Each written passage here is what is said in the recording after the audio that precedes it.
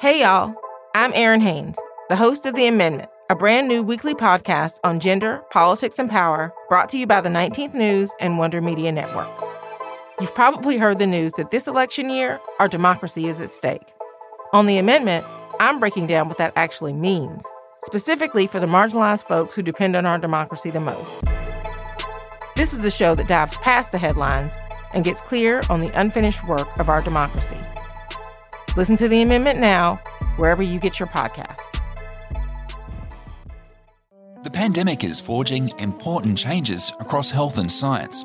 On Breakthrough, a new series from the Prognosis podcast, we look at the medical mysteries and the opportunities COVID is leaving in its wake, from a new condition doctors are trying to understand and treat, to how mRNA technology promises to revolutionize the fight against diseases like cancer and multiple sclerosis. Listen to Prognosis Breakthrough on the iHeartRadio app, Apple Podcasts, or wherever you get your podcasts. In 1947, 39 men walked into a room in a hotel in Switzerland. These men, well, they were concerned. World War II had just ended. Totalitarianism was on the rise in the Soviet Union. The U.S., meanwhile, was coming out of the New Deal era and its expansion of the nation's social safety net. These 39 men were economists, public intellectuals.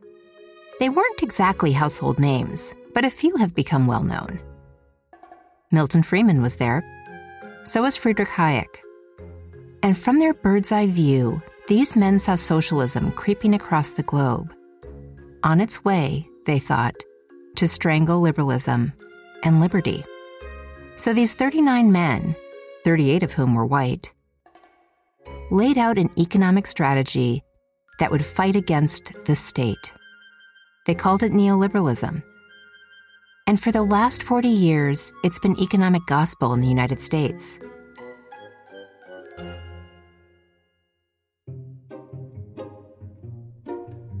I'm Julie Kohler, and this is White Picket Fence. This season, we're exploring our country's caregiving crisis and the ideologies about race, gender, families, the economy, and yes, white women, that have blocked public investments in care and led us to a point where so many of us are cracking. We started this season with a question: why does it have to be this way? So far, we've interrogated a number of beliefs. But how did they become so politically powerful? Because they were knitted together by, you guessed it, neoliberalism. Now, I know the idea of an entire episode about economics might sound a little dry. But here's the thing about neoliberalism. It's a paradigm, which is to say, it's a set of ideas that governs the way we think the world works. It dictates what we think is normal, what we think of as right and wrong. Neoliberalism has been doing this for decades. It's been playing in the background, shaping our reality, sometimes without us really noticing. Successful paradigms are always so invisible that we don't really know we're living in them. You know, it's kind of like the fish in the bowl of water doesn't know that it's in the bowl of water until it suddenly finds itself outside the bowl of water, gasping for air. That's Felicia Wong. She runs the Roosevelt Institute, a progressive economic think tank. Felicia is a leading thinker on how to construct a different kind of economy, one that is more inclusive, fair, equitable. In order to imagine what's possible, what could be different, we need to first understand our current reality. So Felicia is going to be something of an economic translator today, helping tell the story of neoliberalism. So, to start, let's go back to that room, in that hotel, in Switzerland. These men called themselves the Mont Pelerin Society.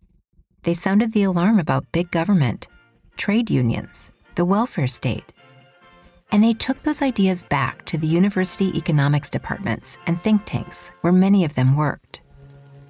Fueled by anti-Soviet fervor, the ideas of the movement spread beyond to American society writ large. This is the Kremlin, citadel of Russian communism.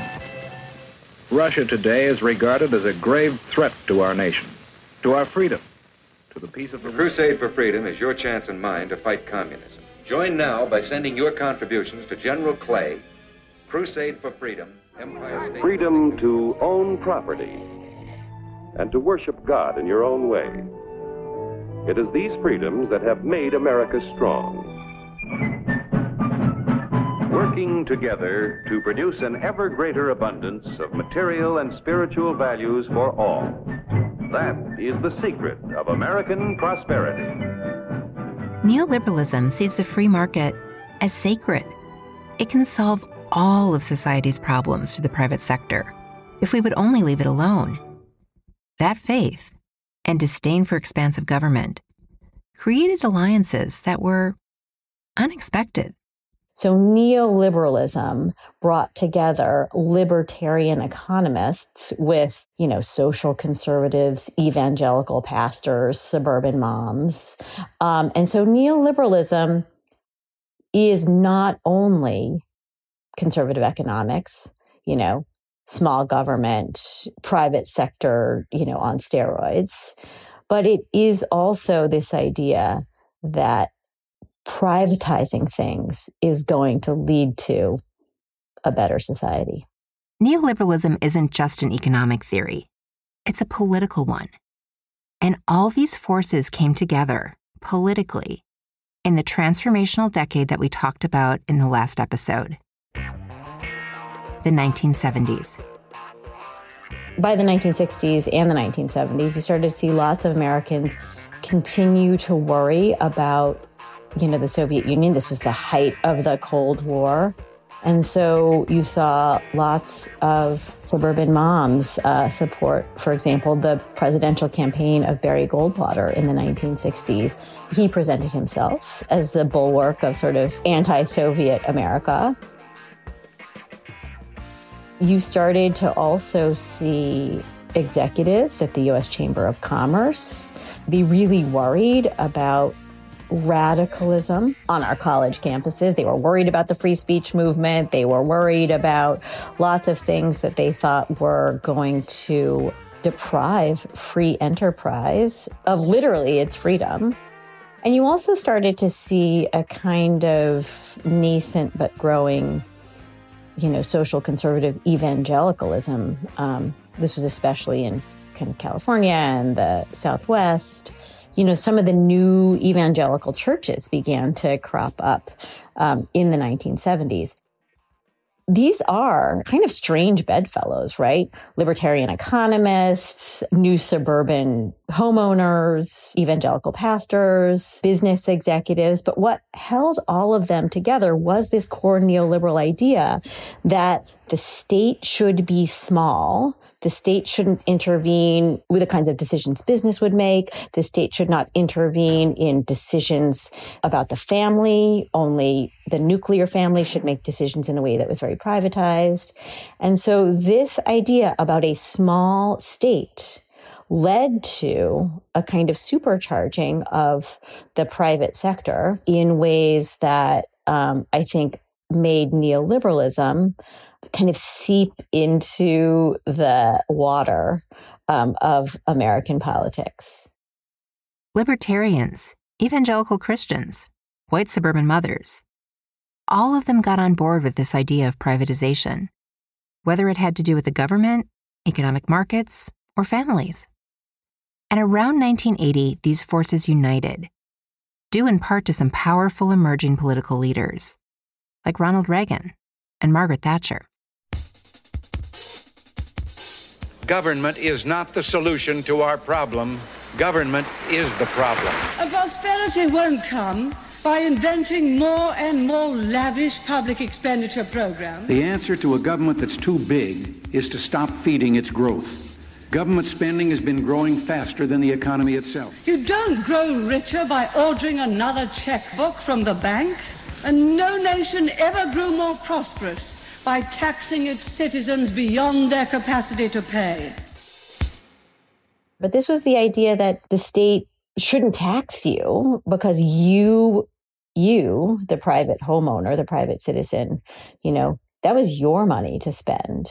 And so the low taxes part of neoliberalism really developed. It began in the 1970s as sort of an anti-property tax movement. But by the 1980s, it became part and parcel of what many politicians, including predominantly Ronald Reagan, argued for at the center of his, presidential campaign.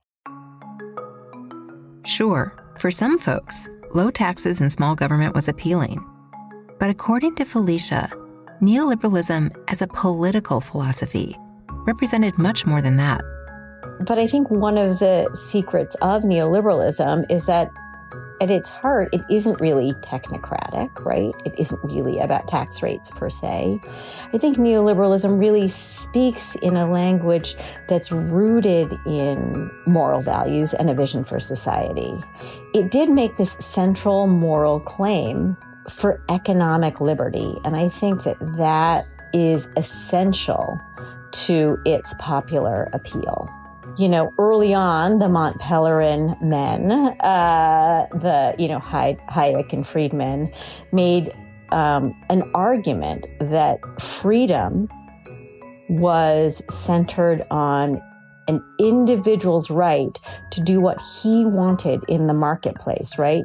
To make a contract, to own his own property. This idea of economic liberty for neoliberals was a precondition of all other political freedoms. And so this idea, it is my right to own my own property and defend it. It is my right to contract only with the people I want to for what should happen to that property. That was really appealing to a lot of people. I think it's really important to point out that this is not the only way to conceptualize freedom, right? You could think about the freedom of the abolition movement against slavery in the 1850s and 60s. You could think about women's liberation. That also is about liberation and liberty, and it's a very different conception of freedom than the freedom to contract in a marketplace.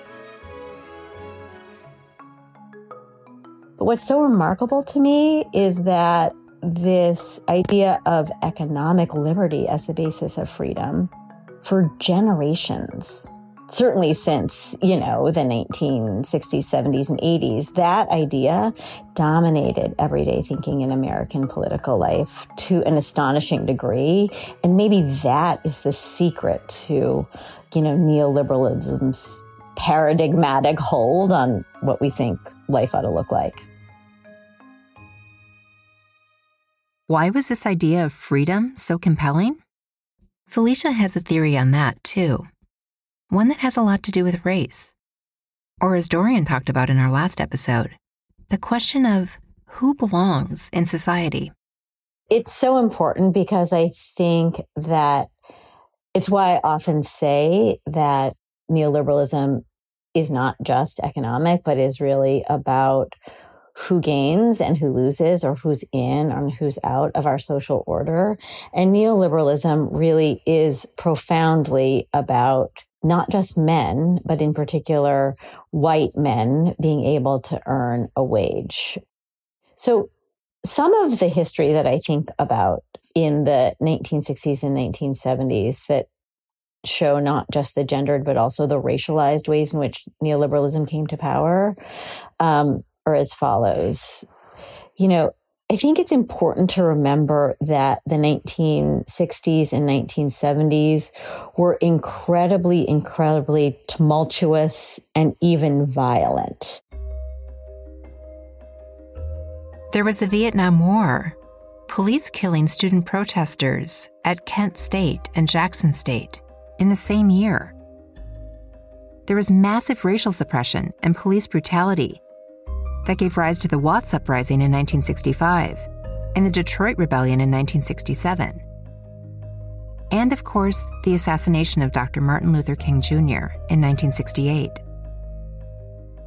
Basically, this reflected a kind of changing racial order where Black people were demanding community control of their schools, community control of their economies, because the status quo was just not working for them. This was also at a time when the Supreme Court was demanding or trying to demand desegregation of American schools, was trying to demand desegregation of American neighborhoods and housing. You had the passage of the Civil Rights Act in 1964. You had the passage of the Voting Rights Act in 1965. So there is this changing racial order at the same time that you have just a tremendous amount of social upheaval. And what you see out of all of that is white flight, white residents leaving neighborhoods because they didn't want to live next to Black Americans. So you had housing desegregation driving white flight. You have school desegregation and efforts to bus kids to integrated schools, leading to massive resistance. It's literally called massive resistance, like capital M, capital R, throughout the South. You know, Virginia's elected officials actually closed schools for 5 years rather than integrating them. You had the famous violent resistance to racial integration of schools in Boston, in New York. So all of this upheaval kind of makes it feel like American democracy, any kind of public answers to public problems, aren't very viable. And it kind of makes it feel that way to white Americans in particular. I think Black Americans felt quite differently. But what you end up with is neoliberalism is kind of a neat answer to all of that, right? Neoliberalism says, well, if you just give power to the private sector, to the free enterprise system, to businessmen who kind of know what they're doing because they can keep a profit and loss sheet, you'll actually see social order. You'll not only see like economic growth and wages that, you know, come in every 2 weeks with a paycheck, but you'll also see a kind of social order. And so I think that one of the things that neoliberalism's economic ideas represented was a promise of neatness, a promise of an end to chaos. But what that promise really hid was a racialized and gendered order of, frankly, economic and social exclusion and oppression. And so that is not too far beneath the surface of this idea that the private sector could be the answer to our problems. Framing neoliberalism as true freedom hides its larger goal: to maintain social order, a social order that a lot of conservatives support. But we're talking about childcare. What does any of this have to do with kids? One of the important things about this conception of neoliberalism as it developed in the 60s and 70s was that it really valorized the private, right? It valorized what private people, the private sector, private business, and importantly, the private nuclear family can and should do. And I think there were really two trends at the same time that are worth looking at in the 60s and 70s that left out the vision of care that I think you and many of us hold today. But the first trend, you know, was, again, it's this idea that Milton Friedman popularized in a very famous New York Times Magazine piece in 1971. Where he argued that the purpose of business is profit, not creating social value, not creating social responsibility, but the purpose of business is profit and profit alone. And essentially what he was arguing was that if you attended to business first, all of those other things, including care in your community, you know, would sort of take care of themselves. But he was really pretty silent on those issues because he was so focused on the idea that shareholders, private owners, should be the ones to profit from business. So that was one important trend. I think the other really important trend was the development in the mid-century, the mid-20th century, of this idea of the family wage, right?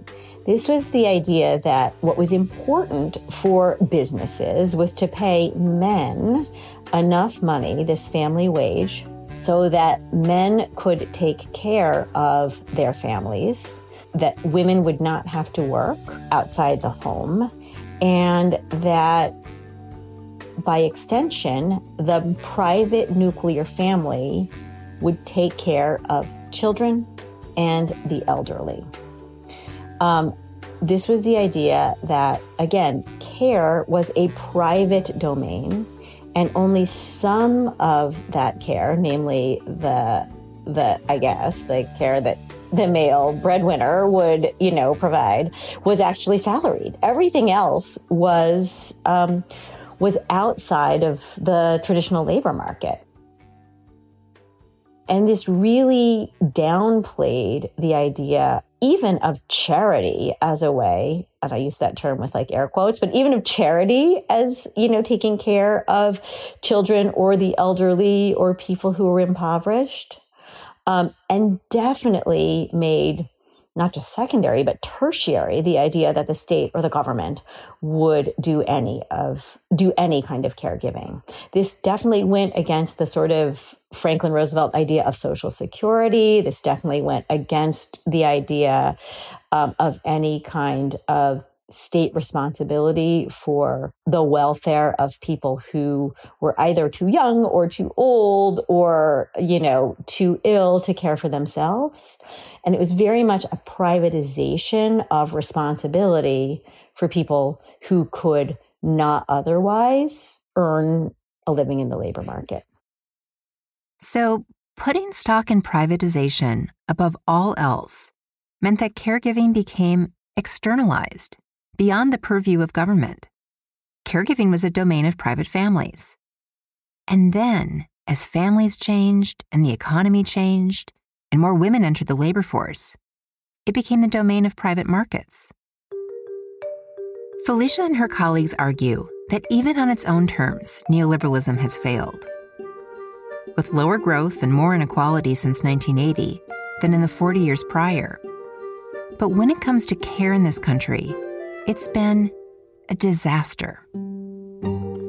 The pandemic has led to and/or made more apparent what was already a crisis of care for families that have school-age children and kids under the age of 5. But the idea that privatization was actually going to lead to a society where we would have enough wealth and enough institutional systems, right, to care for people who need care. The idea that the private sector was going to lead to that is just completely false. The system is totally broken. Caregiving today is really expensive, especially relative to caregiving systems in other countries, other wealthy countries. And it's also not properly provided, right? Care is really expensive and there isn't enough of that. That doesn't make any sense in a market, by the way. If something's really expensive, we should, that price should lead to more of it. But we don't have that. The system is totally broken, and it's in fact broken because it just doesn't fit the neoliberal model that we have. It's clear that waiting for the private sector to magically handle every problem doesn't work. Take climate change as another example.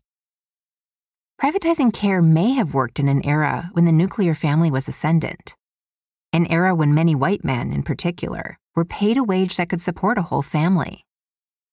But as Stephanie Coontz told us a few episodes back, this illusory family ideal didn't work that well then. And in the decades since, with declining wages and elevated parenting expectations, it's been kind of impossible. Last year, New York Times columnist Jen Senior wrote, "We're living with the household requirements of the 1960s, but the work and parenting expectations of 2020, which is a rotten combination, especially for mothers." For decades, the incredible stress caregivers, and especially mothers, experience from mounting economic and time pressures has been framed as their individual problems to solve. And what's been offered up as solutions? Life hacks for greater efficiency, self-care in the form of consumption. The solution to capitalism run amok, we're told, is more capitalism. But Felicia sees a different path forward. It requires new policy, like the Build Back Better Act, but it also requires a new paradigm. And so what you've seen amongst academic economists over the last 10 years, and what you've seen in mainstream American politics over the last, I would say, 4 or 5 years, is a repudiation of this idea that privatization is going to lead to, greater good for all. And instead, you're seeing lots of new proposals. You're seeing proposals for the public funding of new sectors of the economy, including new green manufacturing and also new care sectors. In what the Biden administration calls the Build Back Better agenda, you actually see more money going into a child care system, and you see more money going into a system that would pay home care workers, for elderly people, higher wages and provide more consistent provision of that care across the board. I do think that the fact that these new ideas are now mainstream is really, really, really important. I cannot stress that enough. I don't think, Julie, that 2 or 3 years ago, you and I would have ever thought that a president who kind of ran as a moderate, right, bringing all of America together in a kind of bipartisan, kumbaya. We never thought that central to his plans was going to be the caregiving sector. And I think that is now central to his plans. And that is because the economists and many of the economic advisors who have been trying to craft a new set of policies understand that neoliberal privatization is not the way forward. So what will it take to get there? Felicia predicts that we'll need changes in 2 areas: social values and political power.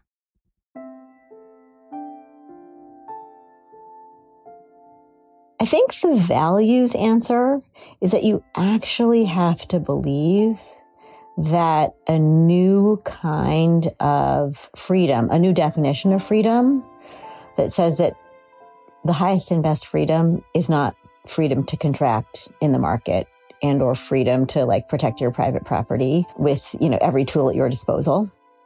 That is not the sum total of what human life can be or aspire to, or what human freedom can be or aspire to.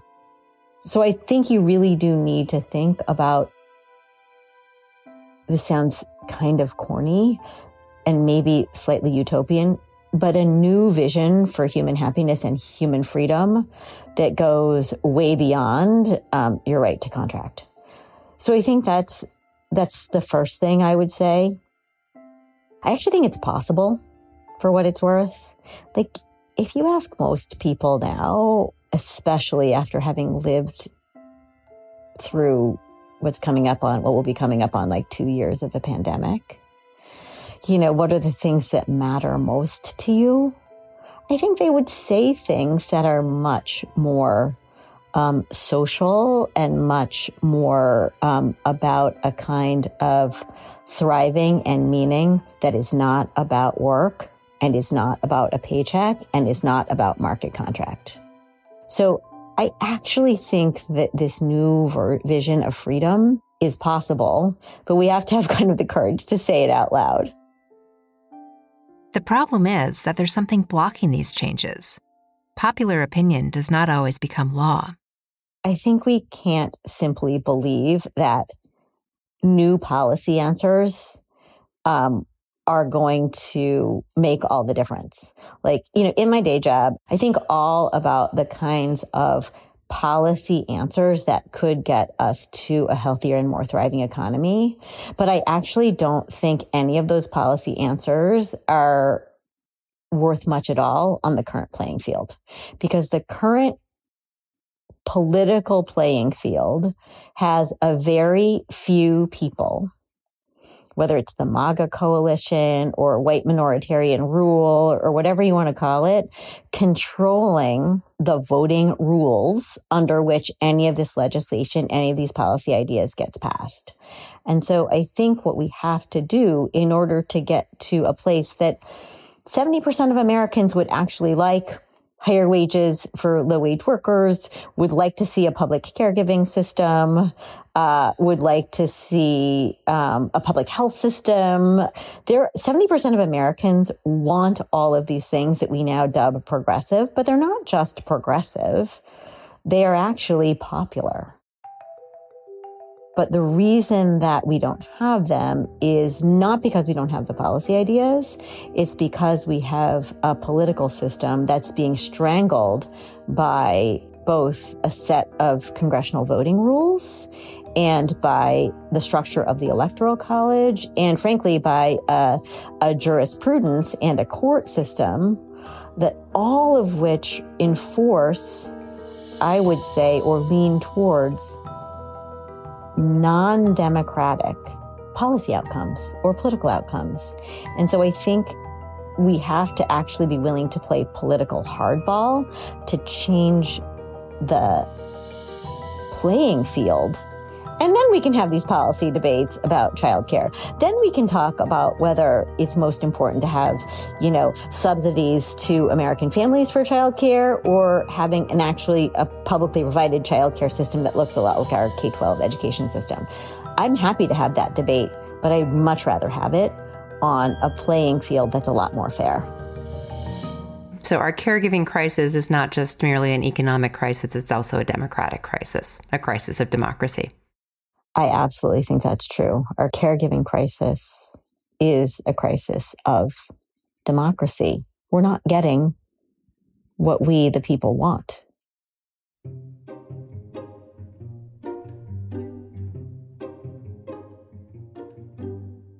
Next time on White Picket Fence. And so I think implicit in and perhaps explicit in the women's movement of the 1960s, particularly for those people who were fighting for employment opportunities outside the home, was the denigration of housework. White Picket Fence is a Wonder Media Network production. Our producers are Maddie Foley, Edie Allard, and Taylor Williamson. Executive producer is Jenny Kaplan. Special thanks to the Robert Wood Johnson Foundation and the Shared Ascent Fund for their generous support for this season. We want to hear about your caregiving experiences, especially during the pandemic. Just call 212-655-5048 and leave us a voicemail with your story. We might just play it on the show. That's 212-655-5048.